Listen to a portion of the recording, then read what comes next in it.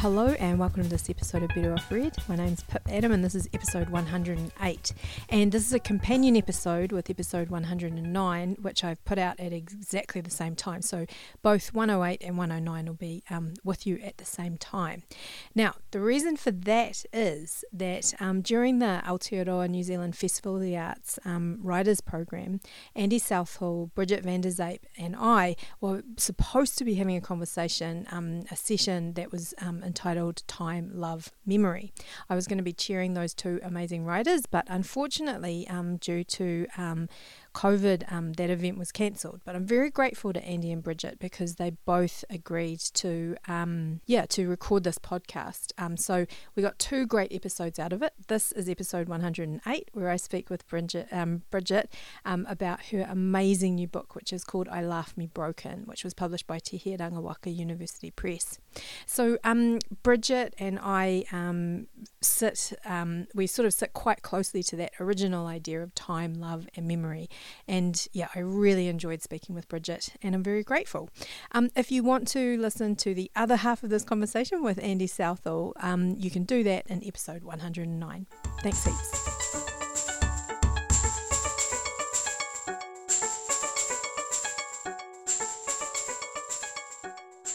Hi Bridget, how are you? Hi, good, kia ora. Good. Oh, it's so lovely to see you. Thanks heaps for coming. And thanks for talking to me about your magnificent book. It's a pleasure. I'm looking forward to it. Awesome. Okay, so I wondered if we could start, if you were willing to introduce yourself to everybody. Okay, Bridget van der Zape. So I've written 3 novels, which are called Misconduct, In the Neighbourhood of Fame, and my most recent one, which is I Laugh Me Broken. And they've all been published by Victoria University Press, which is now Te Herangi Waka University Press. Awesome. That's so good. I wonder, I don't know how you feel about this, but I really, really love hearing the title of your book in German, or if you would rather just explain where the title comes from. Ich lach mich kaputt is a expression in German, I laugh me broken, which is, it's what Germans would say when they're saying, you know, I'm laughing my ass off or something. And so the book, the title is a kind of a joke on that because it's quite a literal translation. You can't really translate German directly. And so it's quite a literal translation of that expression, which actually makes no sense whatsoever. And so it's kind of like it's a little bit of a joke on misunderstanding German. Yet in that wonderful way, that misinterpretation seems to describe something so perfectly that the book does, over the span, that idea of that place where kind of the absurdity of life and the tragedy of life kind of come together, which I think is really, really great. One of the things that I love about your book is the way that the ancestors are so present sort of in the body of Ginny through her genes. You might like to explain a little bit about the predicament that Ginny, the main character, finds herself in, or predicament that sounds too glib, but just the position that she finds herself in the book. And I just wonder if this was something that you were thinking about while you were writing, in regards to time, the way that all the people that have led up to Ginny are kind of floating around her bloodstream. I think it's everything I was thinking about with the book. I mean, just to give you some background, Ginny is about to get married and she's had no contact with her mother's family ever, and so she makes contact with them to invite them to the wedding, and then finds out that she's at risk of this inherited genetic disease. And for this particular disease, one parent must have had it for you to be able to be at risk, and if one parent has had it, then you have a 50% chance of inheriting it. And it's a degenerative neurological and physical disease, which is passed down through the generations. So that's kind of what genetics is. It's a string that attaches you to all of your relatives, and so it's not possible to have a disease like this if one of your relatives hasn't actually had it. And so it is all about that long-term connection to your historical gene pool, your inherited ancestry. And I think Germany is a really interesting place to think about that, because they've had this terrible history of eugenics and the attempt to control the destiny of those who do have inheritable diseases. So in 1933, the Nazis passed a law that enabled them to sterilize people who had inheritable diseases. So even things like congenital blindness or familial alcoholism. And then at first they sterilized around about 400,000 people. They ran big campaigns in Germany to say, you know, that these people were an economic and social burden. And then eventually they started to round them up and take them to camps where they kind of eliminated them. And so it's an interesting place to think about it. And Ginny finds herself newly not just connected to her generational history of the disease, but also she finds herself, while she's in Berlin, wandering around, absorbing kind of, you know, the historical thing that's actually happening in Berlin. She finds herself sort of connected to this historical campaign, which actually aimed to eliminate people like her as well. So genes is everything that I thought about in terms of writing this book. And also that the potential cure for diseases, inheritable diseases, actually lie in gene therapy, you know, which is the forefront of a lot of medical research at the moment.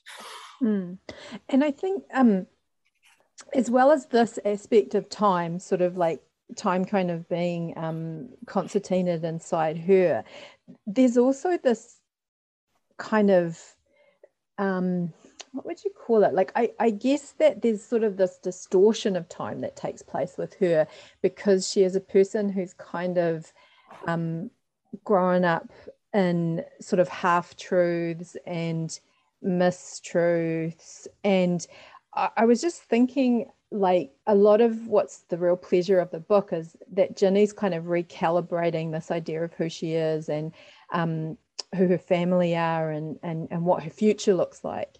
And I just wonder, given that a book is kind of written and read in a linear kind of fashion, I just wonder about some of the decisions you made around structuring a story as such, you know, like taking, you know, perhaps even like the point that we meet her, like how was the decision made to meet her where we do, that sort of thing. Like, how do you discuss all these very complex sort of recalibrations of time in an art form that kind of does play out in a linear fashion?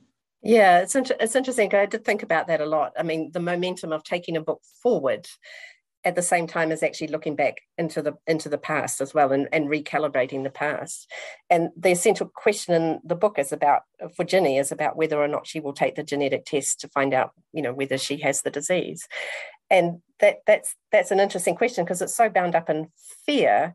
And when you're thinking about something like that, you can't keep it in the front of your mind. So you can only really have it in the back of your mind, you know. And so in a way, Ginny is going about her business and continuing on with her life, but always in the back of her mind is this question about whether or not she would want to know. And, you know, quite often, you know, I'd meet people and I'd put the dilemma in front of them, and most people, their initial reaction was always like, oh yes, I want to know. But then when you kind of layer down the facts, the actual reality of actually knowing that you are going to have this terrible degenerative disease within the next 10 years, which would completely change your future. I think most of the people who do face that dilemma in real life, only 20% of the people actually do decide to take the test. So for most people, they decide to live in this kind of uncertainty and fear. And so I had this idea that with Ginny, that she doesn't really sort of know who she is. Plus she has this big problem going on in the back of her mind. And also, you know, she never knew her mother. Her father was a kind of withdrawn alcoholic. She lived in this family with this overbearing stepsister. And so she's finding out who she is through the people that she meets. And so in all of the conversations, my construct is that you really only find out about Ginny by the way that she responds to people. So she has a lot of conversations in books, but she's always kind of like the one that's receiving the information. And so you only really find out the character of Ginny by the way that she reacts to other people. And that she's sort of gentle, but she has this really, particular dilemma that's bound in the back of her mind. Does that answer the question? I don't know. Yeah, it really, this was one of the real joys for me of reading the book, is that it really does, I don't know how to describe it properly, but it really does feel like it's the construction of a past through what's happening in the present, if you know what I mean. Like these conversations were just so, I just loved it, as she navigates relationships in the present. It's sort of, it just it feels almost like that iceberg, that what we're seeing at the top is just leading us to understand so much more about her underneath. And I think that's something that I've always enjoyed about your writing, is that it comes at everything at a slightly at the flank, maybe, if you know what I mean. I don't know, is that how you see your writing, or is that something you're interested in? Yeah, I think I always want to write about hard things. I always start from a place where I actually want to write about hard things, and I want to write about them in a kind of fresh way. So, I had to write this book. I had to imagine myself down into the space that Ginny was in, but then I had to lift myself out of it every now and then as well. It was like, you can't live with this that easily. But I do try and not come at things directly, and so you do have this linear thing that's actually happening. So she arrives in Berlin, and then things happen one after the other. But at the same time, underneath it all, there's all this kind of thoughtfulness going on, and all this sort of very subtle realizations. Because when you have realizations, you don't immediately face up to them. They come to you gently in waves. And to make a decision that's this big, to make a decision that potentially can change your life, because once you know, you can't unknow, but the pressure is on you to know. People want you to know, but they don't actually have to live with it. And so it's a big decision, and when anybody has to make a big decision, it takes a little bit of time. And I really love the other thing about it is that it feels quite realistic in the in the degree to which she finds these things out about herself as well. I found that really rewarding as well. It's such an amazing book, Bridget. It's so good.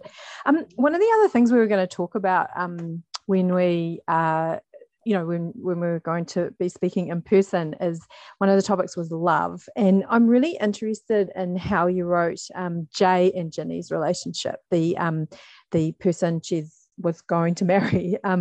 And I'm just wondering if it surprised you at any point. I'm also interested in how there are other forms of love in the book, the love between family, the complicated love between family, even the love of, random strangers that we meet, and the kind things, and the complication there as well. And I guess, we did speak once before, and I think I said that I thought that what Ginny does for Jay seems like an incredibly loving act, but it's a complicated loving act. And I just wonder, I guess really this is just a broad as question, just asking about writing about love. I mean, it's interesting that I think I learned some things about love by writing this book, and obviously it's hard to talk about fully that relationship, because most of what happens near the end of the book, but in the book, Ginny discovers that she has potentially this devastating degenerative disease, and I think this happens right at the beginning of the book, so it's okay to talk about. But she leaves her fiance and runs off to Berlin, and he's left quite confused by this behavior. But in her mind, she thinks that probably he would marry her anyway, but then he would potentially become her caregiver. So perhaps the greater act of love is to not tell him, and at least until she can decide whether or not she takes the test. And so I did test this reaction out on other people. And I realized that lots of people felt that this wasn't normal behavior, whereas I thought it was quite normal and logical behavior for somebody to actually do. And so then I had to think a lot about, what are the factors and what does a person believe about love, that they would rather run away from their lover than actually face up to the kind of, the truth of what was happening to them. And also it's a fairly extreme act of self-sacrifice. And so, what does a person believe about love in order to make this kind of self-sacrifice?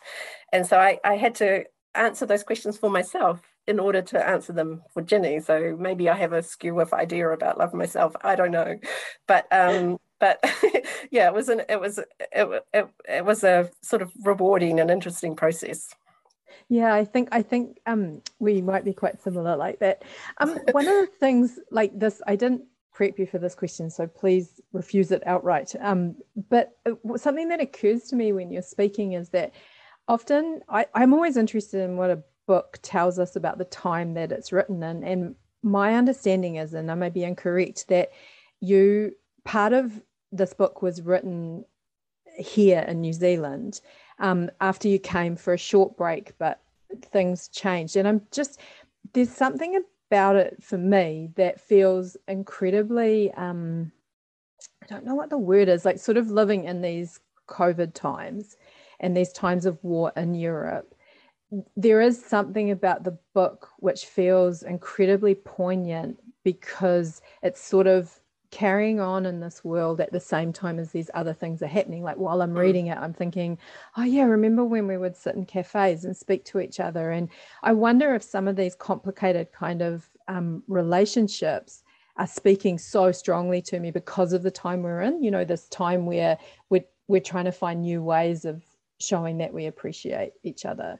So I don't know how to formulate this question, as you can tell, but I'm just wondering about this concept of this book being in the world right now. Like if you have any thoughts about that, maybe. Yeah, I mean, I have been thinking about that actually, because like you say, I came back, I thought I was coming back for a short time, and then COVID happened, and then I never really got to go back to Germany. I ended up just staying here and finishing off the book, which was largely written, but I finished off. And so then you do think, like, you first of all, you had to consider how to deal with COVID. And at the time that I was finishing off the book, we were in the first lockdown, like it was very fresh.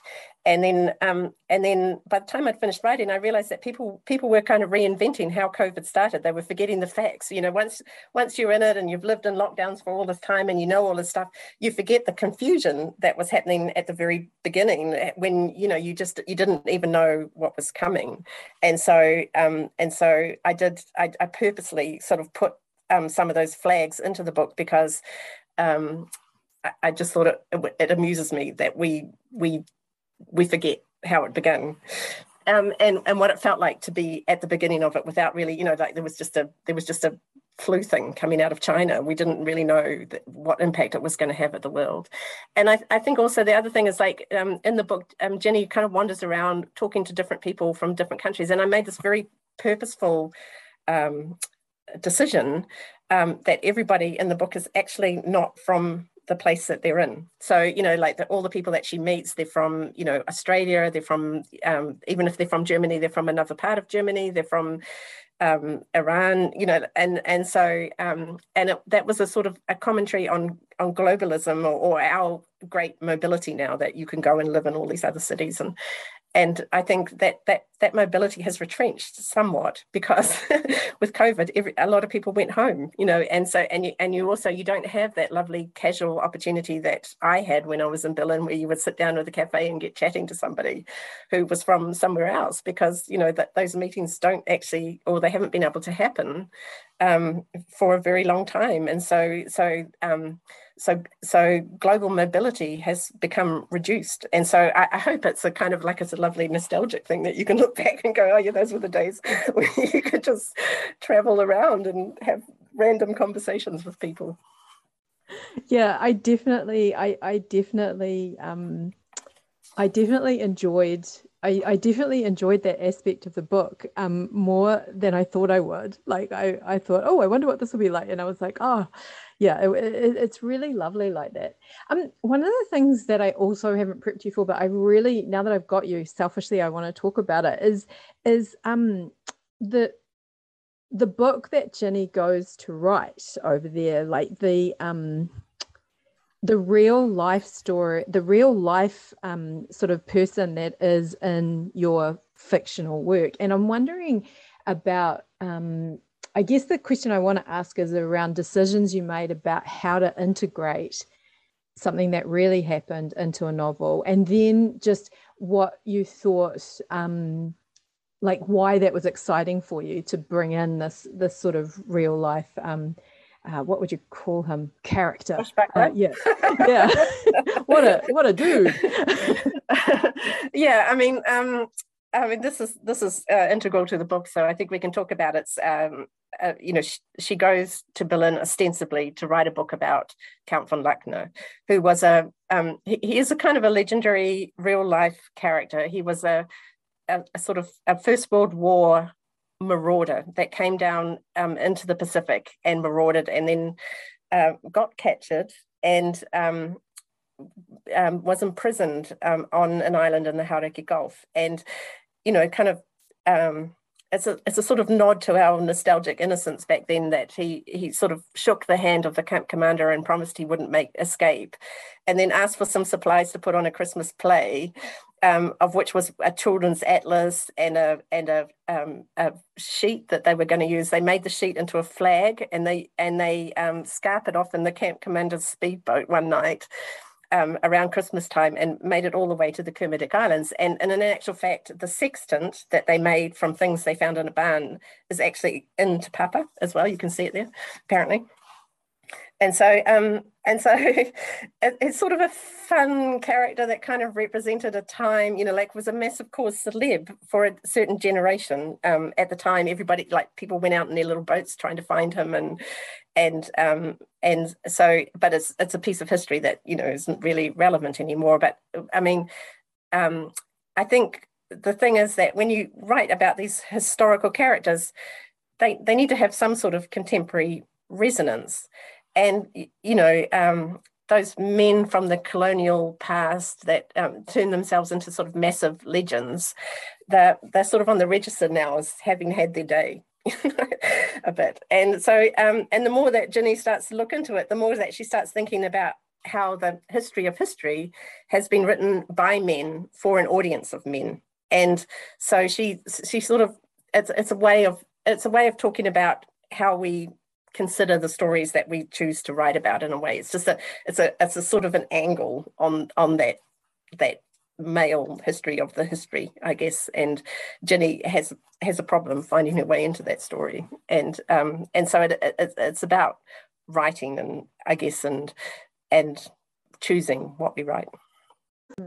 Yeah, and like I'm not quite sure how to ask this question, because I guess things come about as they come about, like but I'm quite interested in like one of the things we're going to talk about is memory, and I'm not quite sure how to again sort of phrase this question, but there is this interesting thing. Well, I'm always interested in it, writing New Zealand from overseas, then writing overseas from New Zealand, and this book seems interesting in that way, that my understanding is that it was started in Berlin, so there's this interesting kind of thing of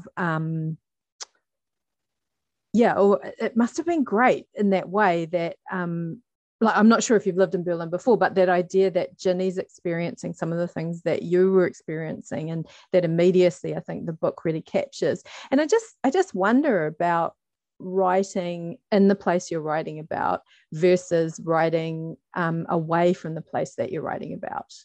I think when you go to another place, it provides some clarity on where you come from as well. Like you suddenly you see things clearer, and you see things actually through a different lens. And so when I was in Germany, initially when I went there, I had a Goethe Institute scholarship, and so I went there. I didn't really know anybody, and so most of the people that I met were through Deutsch classes initially. So, and also I used to go to these kind of writing sit-ins and cafes where a whole lot of writers would come. It was in English, and so they were writers from all around the world would come and sit in a cafe and write and then chat for a bit. And so most of the people that I actually met were people from other places, you know, and so it's interesting that you meet people from places that you wouldn't normally, you know, easily meet here, perhaps. And so when you meet people from those places like Iran and Syria and Poland and Sweden, and or, you know, all these different places, or Korea, you realize how they have this really strong sense of connectedness to their region, and they also have this sense of threat from their neighbours as well. And so, as an island nation, we kind of we're a little way away from that, and so we have a little bit more of a sense that we're in control of our own rules, I think. And so so we present ourselves as quite open-faced in the world in a way, by comparison. And I think when you meet some people in other places, you don't sort of say to them, oh, what's it like in Greece? You say to them initially, how are you handling Berlin? You know, like, or what do you feel about, you know, what do you think about Berlin? That's often how you open a conversation. And through the answers, you actually find out kind of what they are bringing of their own culture to Berlin by the way that they are settling in this place the same way that you're trying to. And so in the book, Ginny meets all these different people. And so, you know, I loved kind of infusing some of those conversations that I was having, and this kind of realization of this, you know, this wide world that I was having into the book. And then occasionally somebody would tell you that, you know, something that's a little gold, you know, you just have a conversation and then you go, oh, how can I get that in there? Iranian man told me once about the time that people in Iran, a football team came to Iran, a Saudi stadium, and members of the Iranian audience were doing Heil Hitler salutes because they thought that was a way of showing respect, and then it caused this huge furore at the time because, you know, it was an embarrassment. But it's just like, you know, the imagery of that and the whole idea of that is just like so fascinating that I wanted to find a way of kind of getting that into the book. And I think it made me think a lot about connection and disconnection. And there's this Facebook group there called Free Advice Berlin, where people would kind of write in about different issues and get responses to it. So they would ask things like, all sorts of things. And I was really fascinated with it because it just showed you what it was like being foreign in a foreign place, you know, where you're the outsider that really doesn't understand the subtleties of things that go on there. For example, there would be little stories or big long strings of stories about people who had put a unfolded cardboard box, delivery box, into the recycling, and then find it back on their doorstep the next morning with a little lesson about how to recycle properly and how one must always flatten a box before it goes into the recycling.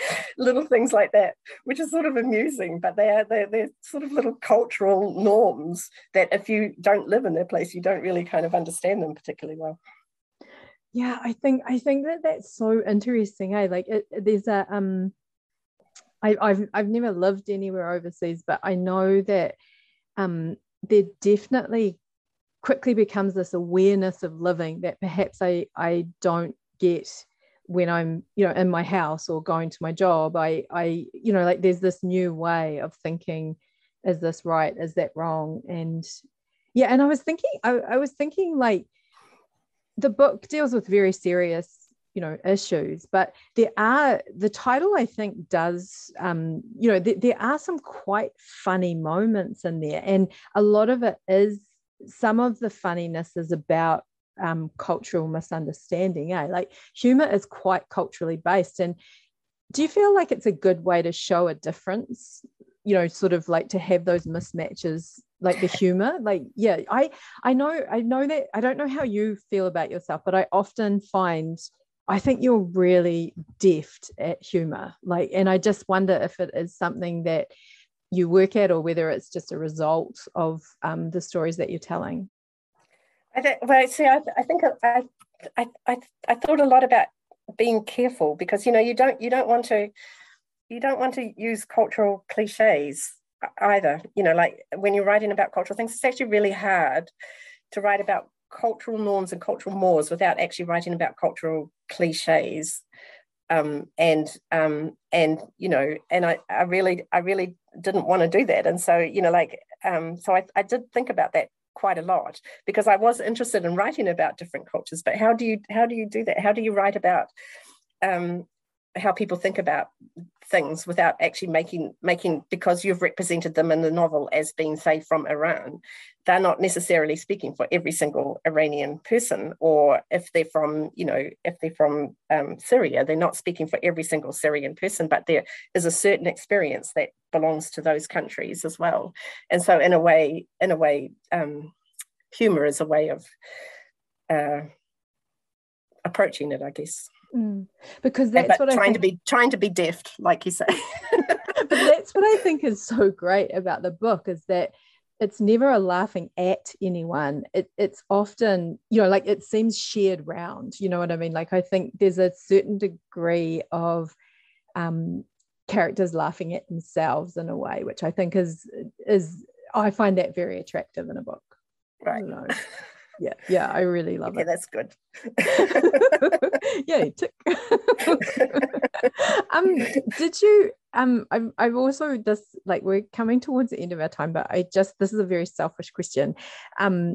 Did you know the book was going to be set in Berlin before you went there, or did you, like, I'm just wondering about the genesis of the book, like how, its beginnings. Can you remember how the book started? Like, yeah, no,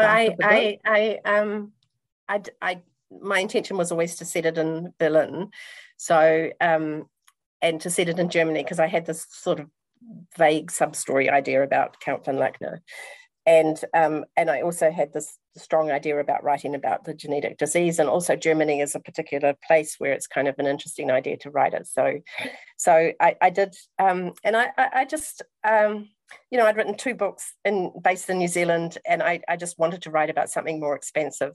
And so initially I got a Creative New Zealand grant, and then I also had the Goethe Scholarship, and I went there initially just for 3 months, and then I discovered that 3 months wasn't enough, and so I decided to stay on for a little while, and then I stayed on again. And so and I sort of, you fall in love with Berlin for a while, and then and so I wanted to stay there for a little while longer at least. And I just think it's a very interesting city, because it is a city that's full of subcultures. It's a city that has this really, strong historical basis. It was the divided city, and it's still struggling even now with that division between East and West. And so that aspect of Berlin is really interesting. It's also obviously the source of Nazi power. And so a lot of the decisions that happened during the war happened there. And then there's things like, Hitler's bunker, which is actually a car park, so you're just wandering around Berlin, and then you come to the sign that says, this is where Hitler's bunker was, where he died. But they've made it into a car park because they don't actually want people to iconize, to make it an icon, and to come there to see this sort of morbid fascination with Hitler. And so I think it was it's very much seeded in its historical placing because of the Nazi legacy, and particularly with genetics. And I think that's what's so interesting about the book, is that like, there's no way I could imagine it being written anywhere else, you know what I mean? Like, the Germany is as much, like, I hate that cliche of the setting being a character, but Germany is so perfect and ingrained in that story and in Ginny's sort of experience that it just feels so perfect. I just have one more question that, again, is a very selfish question. that I like asking people. You are home now. I understand you have quite a busy job. How does one fit writing in, or how does one fit work in, or like, paid work into writing? Or like, I'm just wondering, like, are you writing at the moment, if you're willing to say that? What have you found works for sustaining a writing career, I guess is what I'm asking. I have a really busy job at the moment. So, and also I was sort of computing a story in the back of my head. So I tend to book I think I've done one book a decade. So it takes me about 4 years to write a book, because I like to distill it. I like to play around with ideas, and I never really I don't write in a formulaic way. I don't really know where it's going at the beginning, and for me, writing a book is an exploration of ideas for myself, and developing characters that I find interesting and that I want to live with for a while. And so I don't write a book with a sort of commercial outcome at the end of it. I want to be able to explore something. And so I mean, sometimes being really busy is actually quite good for writing, because you have this narrow zone of time that you can actually write something, and then you write with a degree of intensity, and so but I tend to have taken sort of part-time jobs and then write some of the time as well. But at the moment I'm working full-time, so not writing at the moment, but I will. I think it isn't something that goes away. Like when you're used to this. When you're used to this sort of way of thinking, where you everything that happens to you kind of distill and try and make sense of it, then at a certain point, a book drags you back. I don't know if you find that. Do you find that? Like you go away, and then eventually some book idea keeps dragging you back to it till you have to write it. I really love the way you've described that, because it feels like this is me. I mean, sorry, you shouldn't interpret what other people say, but what I love about it is the way that writing is a way to sort of live an examined life, if you know what I mean. Like, I think sometimes it's misconstrued. Someone said to me the other day about because I was trying to explain this, and they sort of said to me, "Oh, do you mean that you're always cherry picking from life to put in your book?" And I don't think that's what it is. I think what it is it's thinking, because I've raised a problem, a book is often a problem, as I think this book, this idea of the question of will you or won't you, do you or don't you want to know the future kind of thing. And I think that, rather than sort of trying to steal life events, I think what it's more about is living life through that lens of a question or something like that. Yeah. And I love, sorry. I mean, I really like that, putting it that. I mean, I thought my time in Germany was a sort of luxury of actually just being able to be open to ideas and open to other people and open to thinking about things in a different kind of way. And so, for me, that time was a writer's luxury, and also because you're in this place that's really stimulating, and also, a lot of people go there at a time that they want to reinvent themselves, and so people go there at the sort of crux of their creative life. That maybe they go there because they want to make a success of their artful life. It's a particular kind of person that goes to live in Berlin, and because they're actually disconnected from their culture back home. They're trying to make connections. So it's actually it's a city where it's quite easy to meet other people who are doing artistic things. And so it was a beautiful experience to be able to go there and write a book. And, I would recommend anybody who's young, who's, who wants an artistic life, to spend a little bit of time there, because it's a fantastic city. And even from the mayoral perspective, they embrace culture. They've tried to keep the rents low. They've tried to, they have all these programs where they actually pay artists money in order to be able to be over there. So as a city, it's really embraced an artistic population and values it. So, which is really nice and rewarding and, wonderful. And I think, I just feel so grateful. Like I was just thinking that it's such a, a city like that just keeps rewarding, because like I'm very grateful to have your book in the world, and I just think, there's this wonderful thing where we can live this, we can live this experience where it's changing our mind and we're having all these amazing things. And then to the generosity of sort of giving that back in an artistic form is really, I don't know, I feel very grateful for it. I feel very grateful for it. It's amazing. Oh my gosh, thank you so much, Bridget. It is just, thank you so much for your wonderful book. Thank you so much for this conversation. And yeah, all the best with the next little bit. Thank you for all your day job work as well. Thank you very much. Oh, thank you. I mean, this is wonderful work that you're doing as well, Pip. So thanks so much for your generosity and the questions and the interest. And yeah, it's wonderful. Thank you. Thanks, Bridget.